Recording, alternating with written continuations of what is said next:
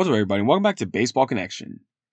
So here we are, middle of the weekend. Well, I guess it is Memorial Day weekend, so a long weekend for most people in the United States, which is where Major League Baseball is taking place. So expect to see a lot of day games and festivities on Memorial Day, which will be on Monday.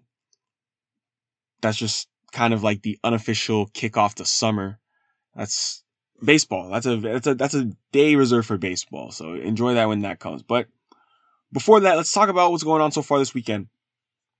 Some injury updates, some key injury updates. I want to start with Michael Soroka of the Braves. Notice I said Michael Soroka, not Mike Soroka. Apparently he wants to be called Michael now. So that's what we'll go with. That's his first name.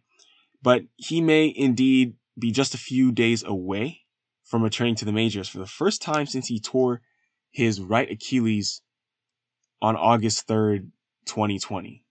I mean, this has been a long road back for Soroka. I mean, that was almost 3 years ago. He had a couple injuries. I mean, not just that Achilles. I'm trying to even remember what the first one was, because I know that he had an injury and then he had a setback. I'm trying to remember. I don't think the Achilles was the first injury he had, if I'm not mistaken.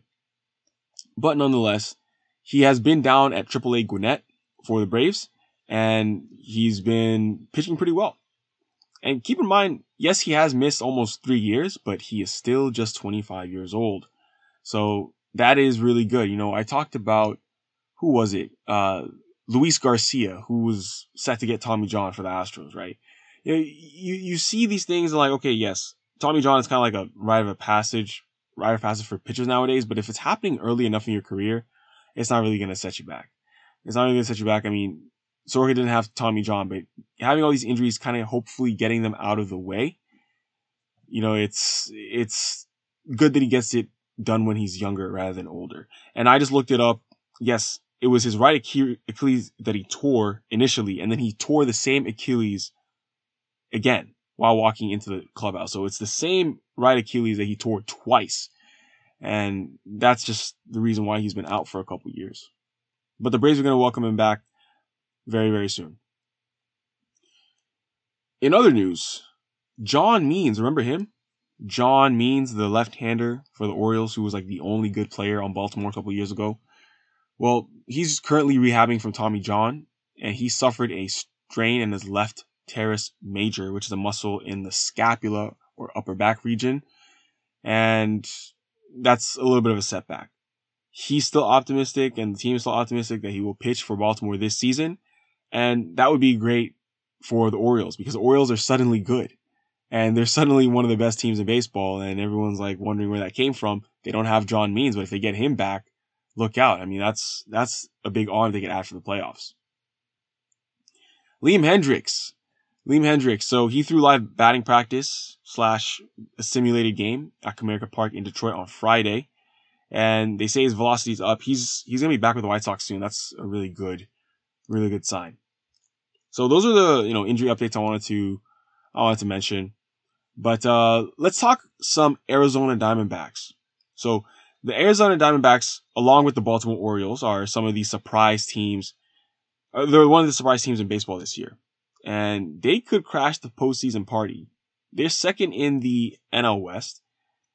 And that's a division that has the Dodgers, Padres, and Giants. Yet the D-backs are second in that division. They quietly have one of Major League Baseball's best rotation duos. I mean, Zach Gallen has cemented himself as one of the top pitchers in baseball. And he's been doing that since the beginning of last season. I mean, if you look since beginning of 2022, Zach Gallen ranks second in ERA, third in Fangraphs WAR, and fielder independent pitching, FIP.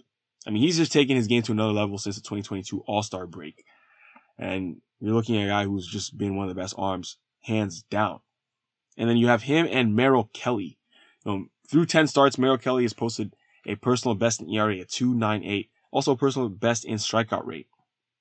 So this 1-2 punch at the top of the D-backs rotation is as good as it gets in baseball. Just a lesser known combo, but they're pitching better than, let's say, Scherzer and Verlander. They're pitching better than, I don't know what other duo there is out there.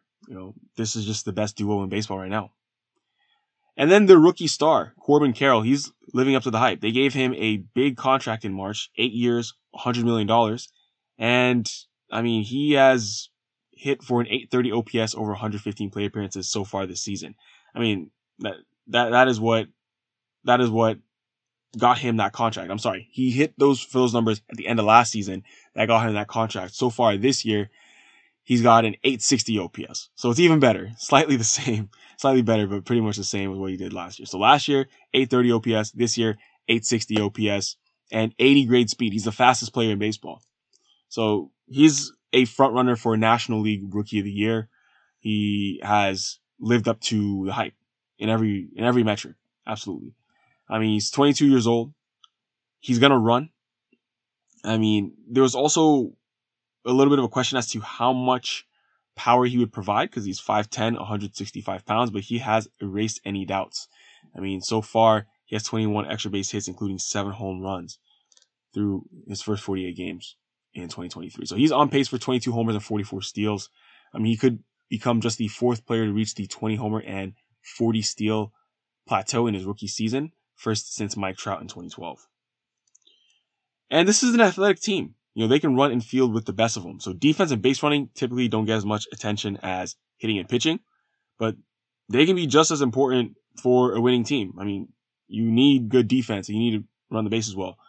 After leading the majors in outs above average a year ago, the D-backs are now tied for 4th this season. So they have capable defenders all over the diamond. Or obviously Corbin Carroll is leading the way. He's part of that. He's tied, not with just defensive run saved, with stolen bases as well. He's tied for 6th with stolen bases, and he's playing really good defense as well.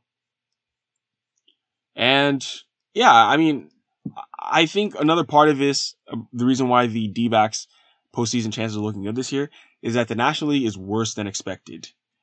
If you look at the National League prior to opening day and what everyone was expecting, it looked like it was going to be stacked, right?